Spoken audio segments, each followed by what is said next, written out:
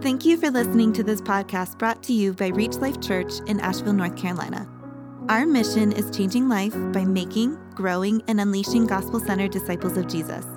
For more information, resources, or to connect with us online, visit www.reachlifechurch.org.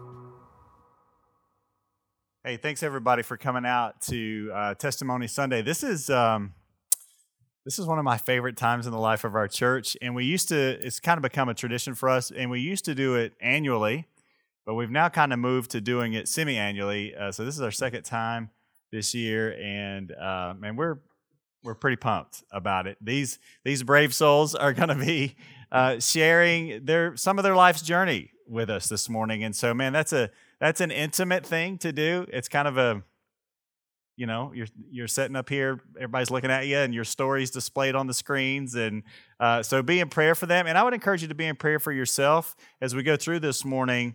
There might be a place in their lives or a theme in their lives or some situation that you're like, you know what? I see some of my story in their story. And so our encouragement this morning would be for you to see that God is with you in your story. He is the author of your story. He loves you. He never abandons, He never leaves, He never forsakes, and He works all things for His glory and your good. And so we're going to see testimonies to that very fact this morning. And you're going to see about 5-minute video testimonies of each person, and then I'll have some follow-up questions for them. And so we're going to begin this morning with Kyle Hood. This is Kyle's testimony.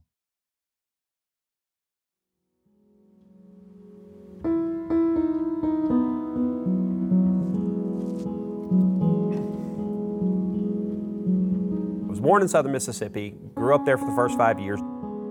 Back then, my dad was a music minister, so we grew up in church. And we grew up really doing a lot of the church stuff, Sunday morning, Sunday night, Wednesday night, Tuesday night visitations.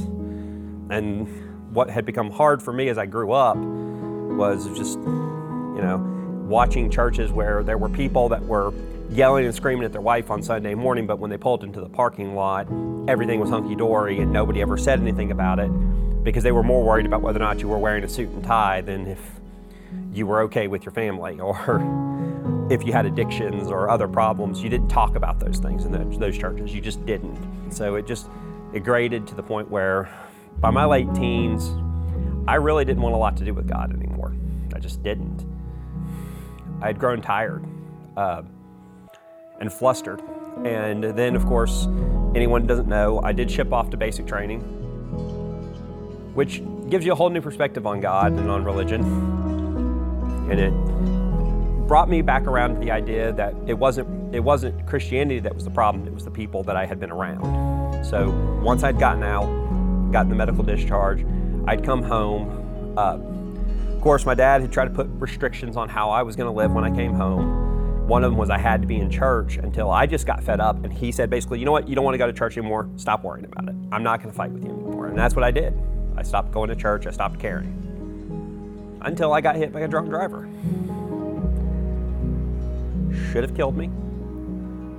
Had he hit me in a smaller vehicle, it would have lurched the bike backwards, I would have gone through the windshield. So I woke up to the reality that was God's chance to say, I'm giving you a chance to get it right. And what I basically began exploring from there was the idea of what is real Christianity, authentic Christianity. And the more that I looked into Bible and looked into what was actually said, not what I'm being told is said, but was actually said, Christianity was a lot different. It's the inverse of what you're taught is reality, which is you do good things to get good things. But Christianity flips that on its head and says, you do good things because you've already received good things. And it really kind of woke me up to the idea of getting back into church. Needed to find a church that would welcome not just me, but understand that I had specific health needs. So happened to be wandering across the internet, stumbled across Reach Life's Facebook, of all places, reached out and decided to come along, and really just have kind of fallen in pretty easily with the group here. And that's really what I had been looking for, I think, for so long, is finding a church where I didn't feel out of place. When you go to a church and you have, I'm going to use the term special needs, I know that's got some connotations, but it's a reality when you're mentally ill. You have things that people don't grasp. They don't understand the struggles that you go through where you can have a day where you just don't feel like you're worth anything, or you can have days where you question whether or not it's worth continuing to go on. And you talk about that to people inside of the church, and the response is the standard Christian response, which is, well, you just need to pray that God will release you from that. Well, God doesn't always release you from what torments you. And sometimes He does it because it's character building, or it builds up what He needs in you and wants you to do. So when you're talking about somebody with a mental illness, it's not a switch that He's going to turn off and on. So nobody in Reach Life has insinuated or even hinted at the idea that I'm somehow lesser member because I can't do everything else that the church does. Like, I can't go on Rome hikes. I mean, some things I just physically and mentally can't do. And nobody here at Reach Life has treated me as if I'm something that should be quarantined. I'm never going to claim to be the perfect Christian because I'm not.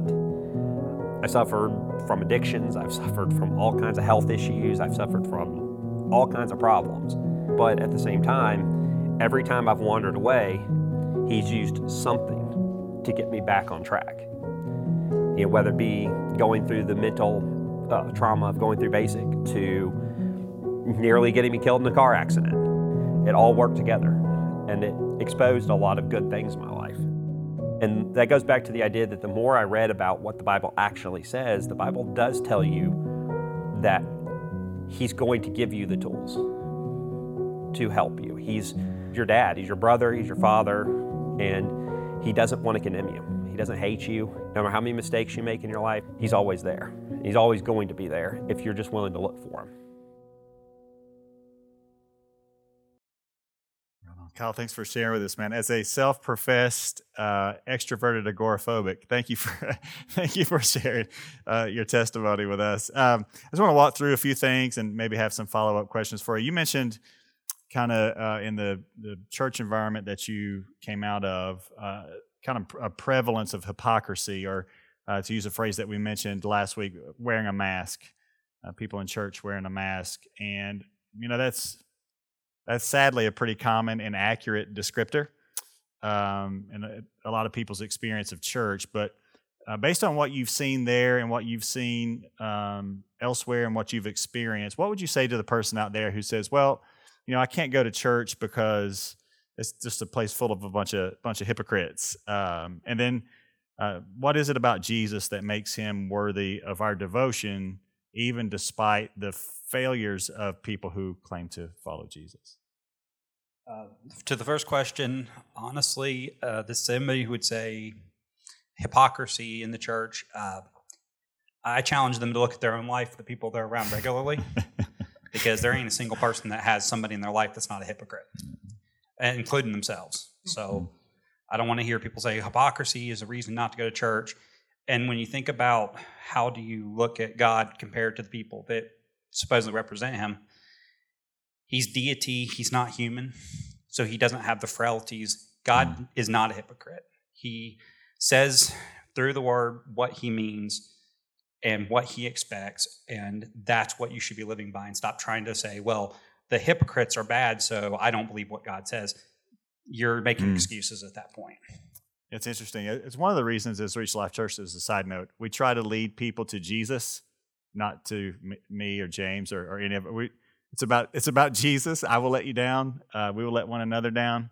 We try not to, but Jesus never will. That's good stuff, Kyle. You talked about also the difference between people that you were associated with early on who claimed to be Christians, followers of Jesus, and then, but you saw that it wasn't what you had rejected was really those people, not actual Christianity. Tell us more about the differences you saw and how you came to see the difference between the two. The difference that I saw, honestly, comes down to what Paul calls the difference between doers of the word and hearers of the word. Authentic Christianity is about doing. And a lot of the people that I interacted with throughout most of my formative years were not doers, they were hearers. They come to church, they get a fill up, they talk the talk, and then they go home and they don't care.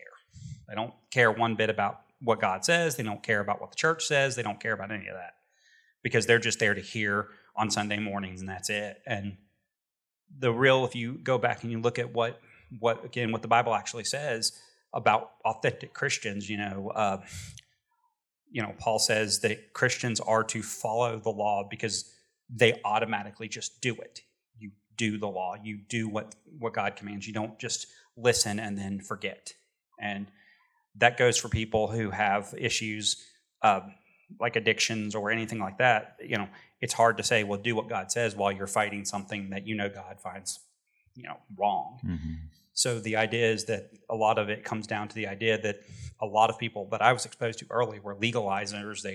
That's the biblical term for them, as legalizers or followers of the law. They were legalistic, and as opposed to just trying to, like the rest of us, trying to figure it out. Yeah, so like following the law for the sake of trying to achieve righteousness versus following the law because Jesus is righteous and he's put that righteousness on you. Yeah. That would be the best way I would put it. Honestly, if more of the people that I grew up around were to go back and reread the first 3 chapters of Romans, they would absolutely be ashamed of themselves. Well, we're grateful God wrote a book. That's for sure. That's for sure. You talked about, with you riding a bike, got hit by a car. You talked about how God allows like difficulty to enter our lives. In the case of your car accident, it was caused by somebody else, obviously. We all know that sometimes difficulty comes into our lives because it's our fault. We stir up our own difficulty, or sometimes it's just natural consequences like, natural disasters or whatever. But you talked about God allowing those things to build our character. What would you say is an example of that in your life? Is there like a specific area of your soul that God has kind of shaped through difficulty that you can looking back, you can say that was for my good and his glory? What would be something like that? It's not something that's in the past, it's something that's ongoing with me, and that's the idea of me mentally ill, having that diagnostics, involved with all that. It really imparts a level of empathy from you to other people. It makes it easier for you to understand that other people go through really hard times too. Not always, because sometimes you wallow in your own self-pity, but there's a lot of times where you find out somebody is going through a cancer scare or a health scare or family member gets hurt in an automobile accident or whatever, and you're authentically ready to reach out and say, what can I do to help you? And those people, a lot of people that I've run into that I do that to, freak out because they think I'm just being pretentious about it. They don't understand I'm being authentic. Yeah. I know what it's like to go through a hard time. So what can I do to try to help you through yours? And that's a really big area that I've been shaped into. That's good. Yeah, suffering creates compassion, doesn't it? Yeah, if we listen. Last thing, you talked pretty strongly about God's love and faithfulness in there. I can say amen to that myself. But how would you say we as a church, if you could kind of tell us, how can we reflect God's love and faithfulness as followers of Jesus, right? How can we look like Jesus in that way to people? I'd actually reflect on two parts of the Bible. The first is the second greatest commandment is love your neighbor as yourself. And then the second part is go into the book of Acts and look at how the early church treated people. And if you want to reflect Christ, you want to reflect biblical teaching, treat people with respect and treat them with dignity and be empathetic towards them. Don't pass them off as if what they're going through is not bad or that you can't do anything for them, so you shouldn't really, I'll step back and let the church do it. The best way to help people, and I think to really spread the light of the church, is to carry, the example would be to carry your candle from house to house, lighting those candles. You can put the candle on the hill and you're going to draw people to it, but they may not bring it home. If you bring it to their home, it's a lot better. You're going to spread it a lot further. That's good preaching, Kyle. Amen. Pass the plates. Oh, we already passed the plates, didn't we? It's good. That's good. Thank you for sharing, Kyle. Next, we'll hear from Cindy Liebert. This is Cindy's testimony.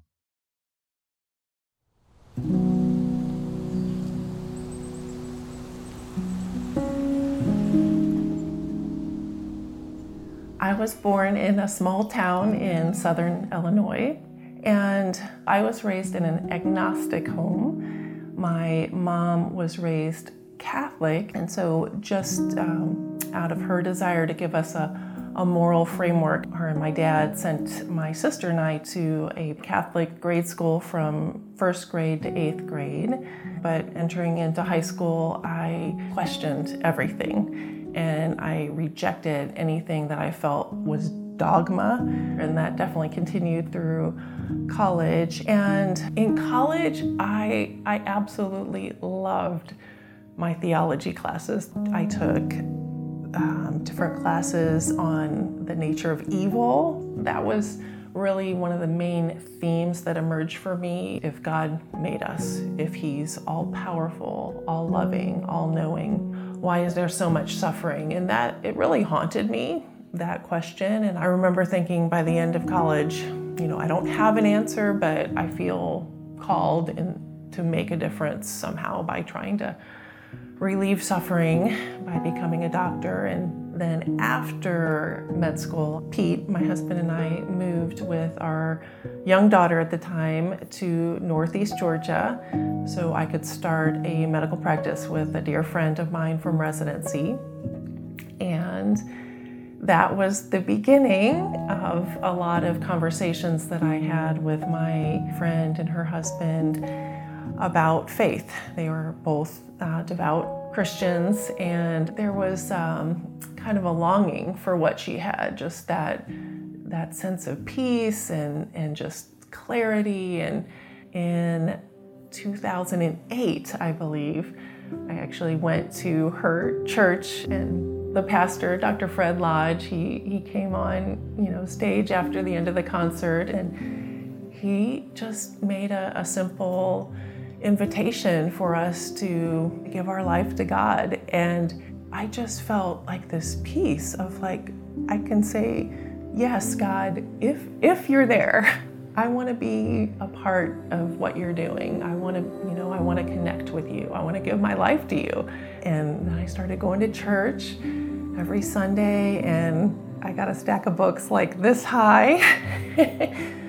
I was trying to answer all the questions I had, but they didn't have the same kind of nagging, just grip on me. I felt like God was guiding me.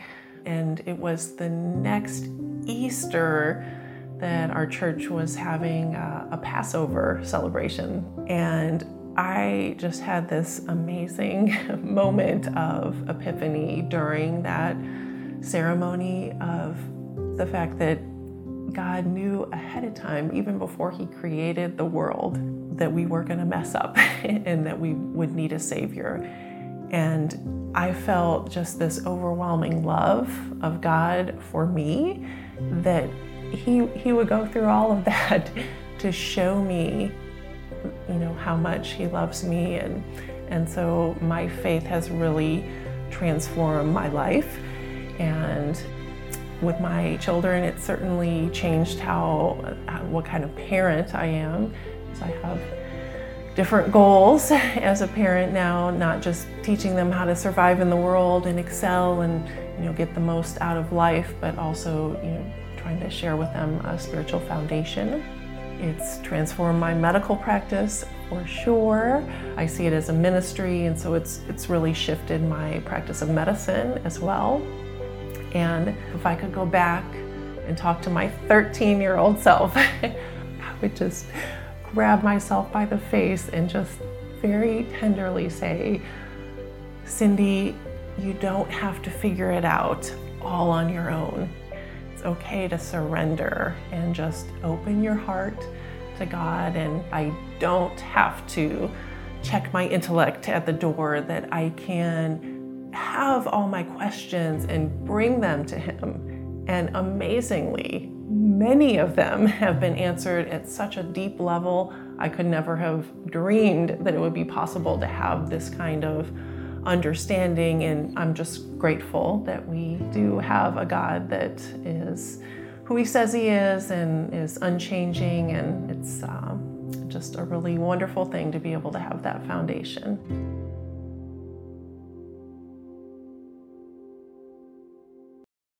Cindy, thanks for sharing your story with us.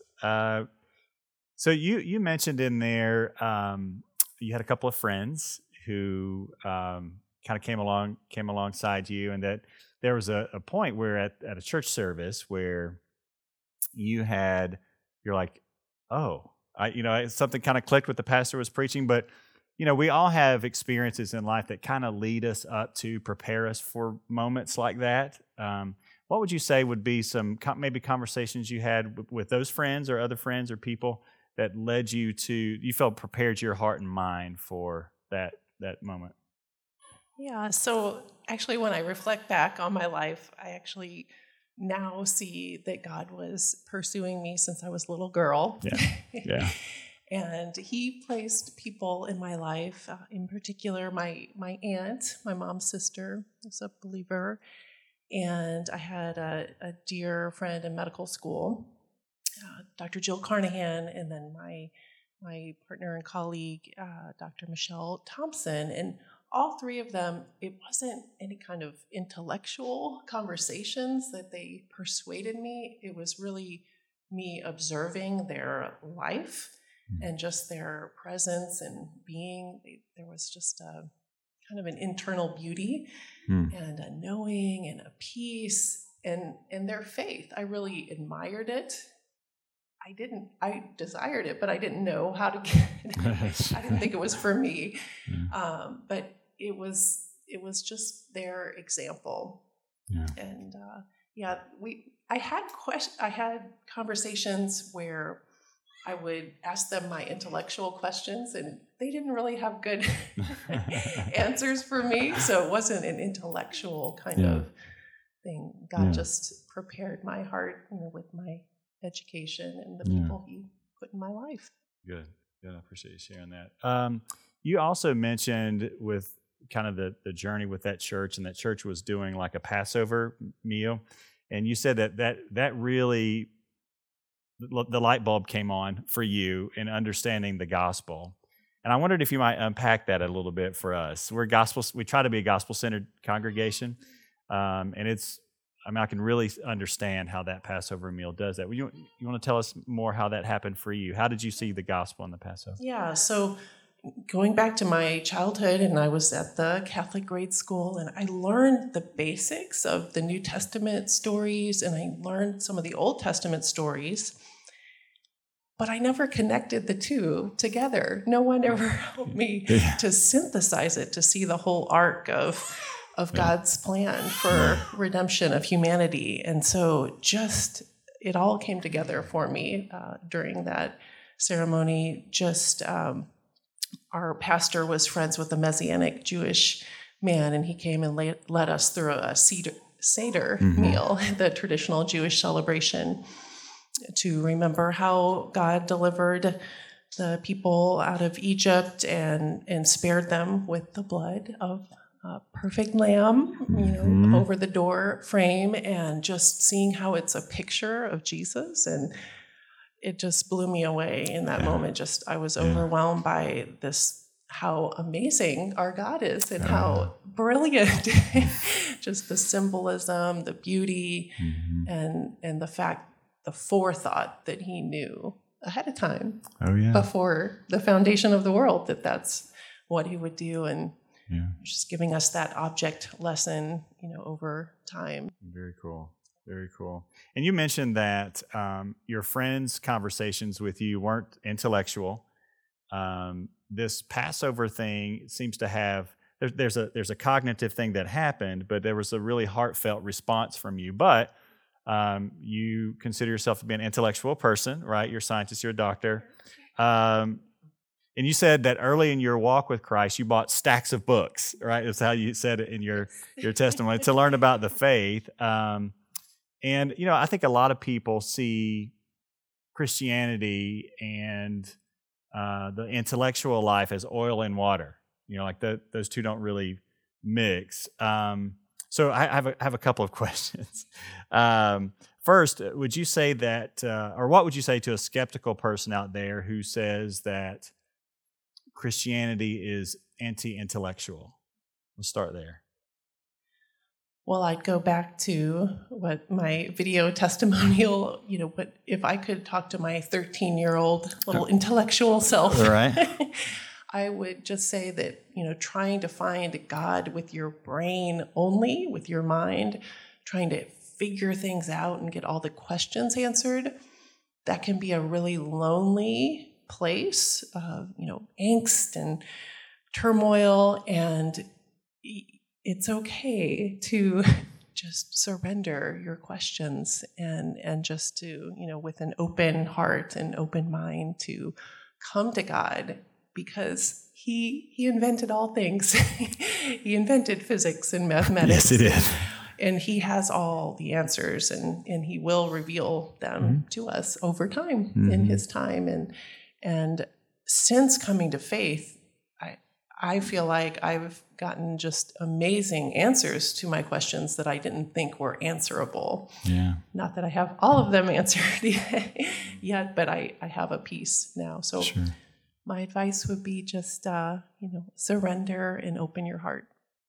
Appreciate that. And so my second question on that is kind of the flip side.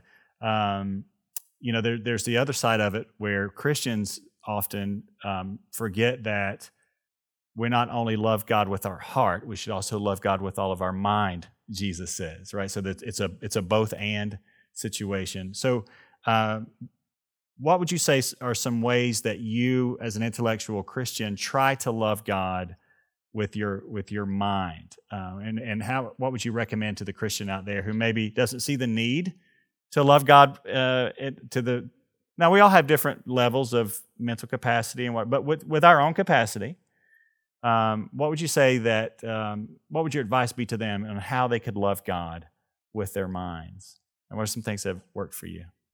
There's just such richness and deepness in all of the natural world and in nature and human interactions and reproduction and sociology and just every discipline. So anything that interests you, you can find God's fingerprints there, and it's just faith affirming and deepening. So I would just encourage you with whatever you do, just to look at it with, the eyes of God as our creator and what he's revealing to us. And for me, it is really the integration of the head and the heart knowledge. Because when I look at my cell biology textbook and I see all the just absolutely mind-blowing processes that keep us alive, it just, I'm in awe of God, and it makes me fall, deeper in love with him, and just, it helps me understand that we are so precious to him and cared for and known. So that's really good. Yeah. And we'll get to Marvin and Debbie next, but Marvin, the chemist over there, saying amen to all of that, right? Yeah. Thank you, Cindy, for sharing. This is Marvin and Debbie Davis's testimony.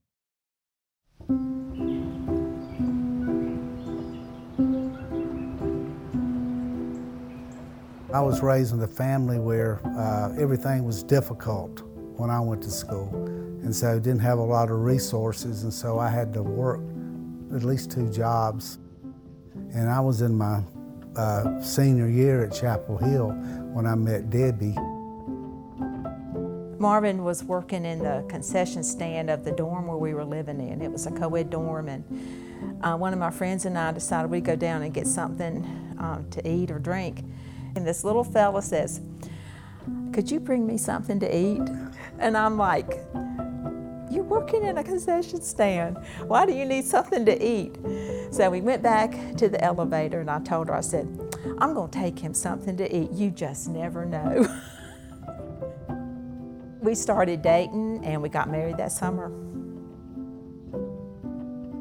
When we got married, we were both about as poor as you could get. We could put all our possessions in the trunk of a Volkswagen.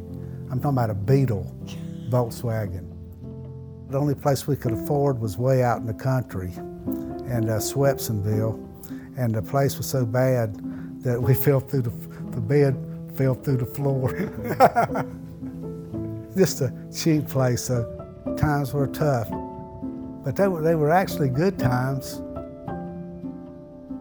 We have 3 children. We have 2 boys and a girl.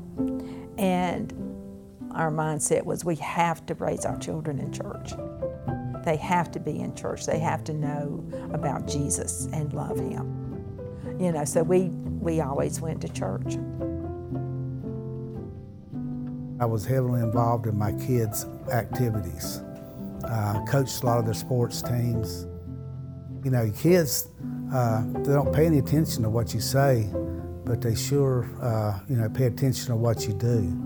And your time is your most important commodity. And so if you give them your time, you're giving them your most important thing you can give to them. It's very interesting. We talked about parenting a lot, and you parent and you turn around and you're old, and it just smacks you. You're old. So right before I retired, we both knew that I was facing multiple surgeries, and Marvin committed to be there to help me. He has taken excellent care of me, above himself. He has cared for me through 2 knee surgeries and 3 foot surgeries. Just as I cared for Debbie, she cared for me through 3 separate back surgeries. She was as faithful. I mean, I would have never made it without her. And I tell you, we just take turns. So hopefully now we're in a respite now. So hopefully we can enjoy a good year. Next month, Debbie and I will have been married for 51 years. And the way that we've been able to stay together for so long is by simply remembering that marriage is 100%, 100%, both ways. 50-50 marriages will never work. One more thing that's so important, a marriage is a bond. It's a covenant between you, your wife, or you and your husband and God. It's sacred, like Christ and the church. So what's between you and your wife should be between you two and nobody else. You don't need to get your children involved. You need to present a unified front with your children. I would encourage women to pray a lot, to lift up their husband in prayer and their family. And it also helps, like Marvin has this tremendous sense of humor, and humor covers a whole lot in a marriage. It can just, break a tense moment down and just kind of wash over it. Jesus makes all the difference, because I know that regardless of what happens to me, I win. I'm gonna be good no matter what happens. And I know that things don't matter. I know that people and relationships are the thing that's important, because one day all this is going to be gone. Through Jesus, we learn how to care for others. And through His qualities, we can grow more like Him and love other people in a whole different realm of love that the world cannot understand. But we can love them in that way. And I think that's why Jesus makes all the difference. Well, somebody's chopping onions in here. That's all I know. Thank you guys for sharing your testimony. Let me start by making a personal note. Y'all may have noticed while they were kind of reminiscing in the video, Debbie's thumb sitting there rubbing Marvin's knee the whole time. They've been holding hands right here the whole time. And man, I just want to say that, the way you guys love each other, you cherish each other. You admire one another, and that's inspiring. By God's grace, I'll love Kelly that way, So thank you. Thank you for that. Marvin, you said in there that early on, times were hard, but they were good times. Now, to some people, that's a contradiction in terms, right? Like, you said they're hard, but you also said that they're good. What in your mind made those hard times also good ones? I guess it was because when we got married, I was the oldest of 3, and Debbie was the oldest of 4. And we were so young that our siblings were all still in school children. So our parents had their hands full. So basically, we were financially independent with no money. Nice. So we had that. And then we'd only been married a little over a year when we had our first child, and I got transferred to Virginia. And so of course, we're talking about practical now and people, because we know, God's in all this. But, it's nothing but her and I in another state, a couple hours away, having to pinch our pennies, and we're the support system. Right. We're pretty much it. And it got cold. And I remember that's when fuel oil, number one, K1, was 16.9 cents a gallon. And the fuel oil would get low. And just to make sure we get through the night, I'd go buy $1 worth of K1. By the way, that was less than $1. Yeah. 5 gallons, and pour it in the oil tank. Wow. To make sure we get through the night. But, but what made it so good was it was simple. I mean, it was just two of us, getting through. Didn't have all the social media. There wasn't any worries about all the, all the trivial stuff. That's good. And we just did one outside activity. We were members of the Square Dance Club. Yeah, nice. The interesting. It was simple. Yeah.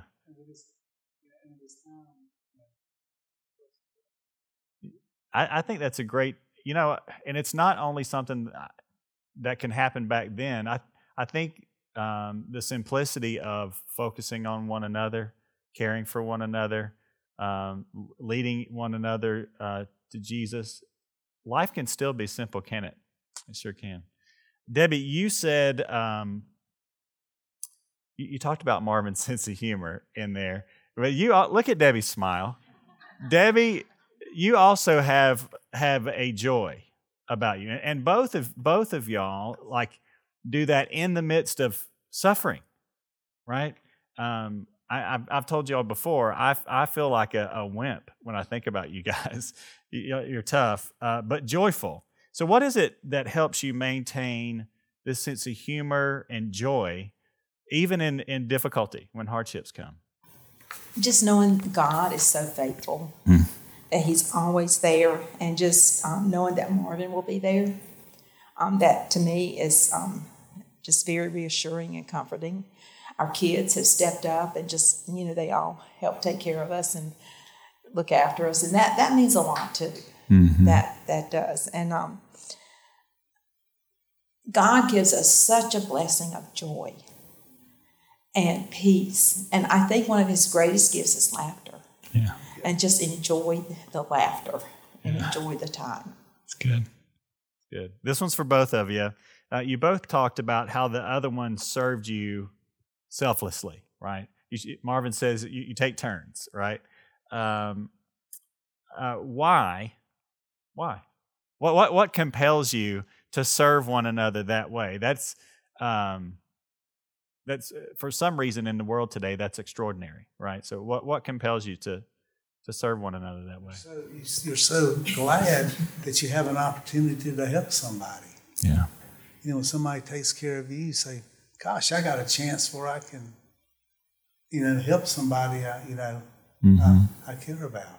And the one thing that you can't really communicate to somebody is you can get our age. If you ask us to give our testimony, you say, well, which one? Right. Sure.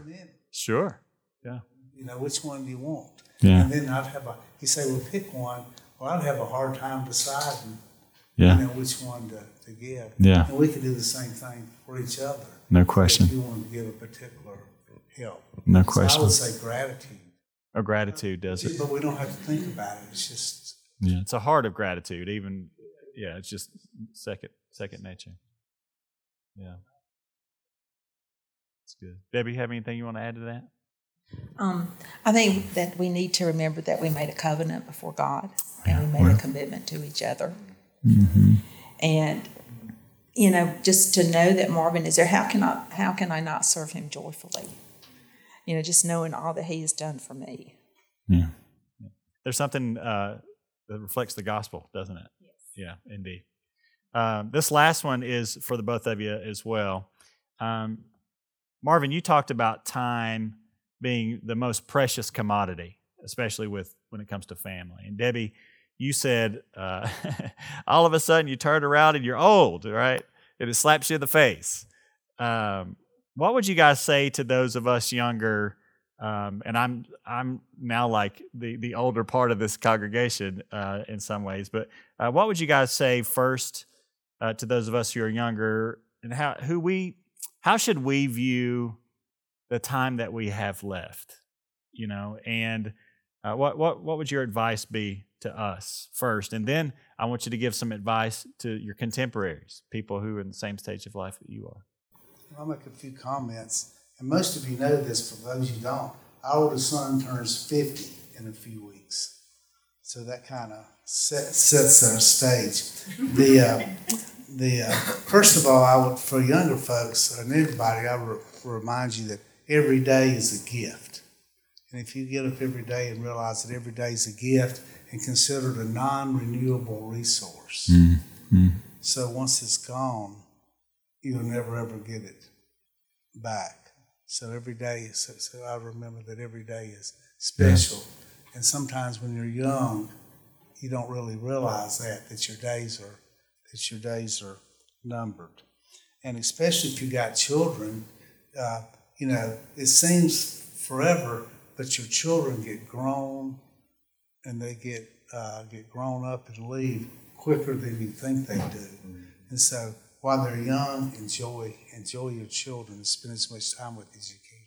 And then the second thing I do is say, just keep your priorities straight. Because whenever I got fouled up, it would be when I lose sight of my priorities. And the way I would always give them is that God has got to be number one always. And then if you're married, your spouse has always got to be number two. That never changes. And then third, your children, and then your family's got to come third. And your children can never be, be the same as your spouse. It's always got to be your spouse. And then the fourth one has to be the church. I didn't say your church. I said the church. Mm. The church has to be. And then the rest of it doesn't really matter. Right. That's good. That's good. That's good. And and the one thing that Kyle hit on, I think, is so important, is that remember that everybody has adversity and has heartache and oftentimes tragedy in their lives. And if you haven't had it yet, you just haven't lived long enough. And what defines our character is how we deal with these things. And when you got children, your children are watching. And how you deal with those things is one of the biggest testimony that you can give. Mm-hmm. Is that they'll watch you, and how you deal with things is how they'll deal with things. And I've learned that kids don't pay any attention to what you say, but they pay absolute attention to what you do. Mm-hmm. Because I realized that the things I said doesn't really matter much, but things I've done, it's the same things that my children have done. Mm-hmm. Better or for worse, right, Marvin? Especially my younger children, my younger son. I coached his soccer teams, and both my older children have coached their kids. Been coaches in their teams, and along those lines. So, Debbie, what would you add to that? I would just ask that parents cherish every moment with their children. Because truly, you don't think it's going to happen, but you turn around and you're old and your children are grown and you have grandchildren who are having children. Right. So and I would also say to enjoy your time with your parents and your grandparents. Mm. To just love them well. That's good. Because you turn around and you realize you're the old one and they're helping you. Yeah, that's good. But just love your parents and grandparents well. Yep. One thing I've learned too, I learned, especially since I've lost the use of my right shoulder and several different things, you don't waste time worrying about what you can't do. Because spend your time doing all the things you can do. Because there's so many things you can do that if you worry about stuff you can't do, you're just wasting time. That's good. Can we have a hand for our testimony givers? Thank you all. Listen, this is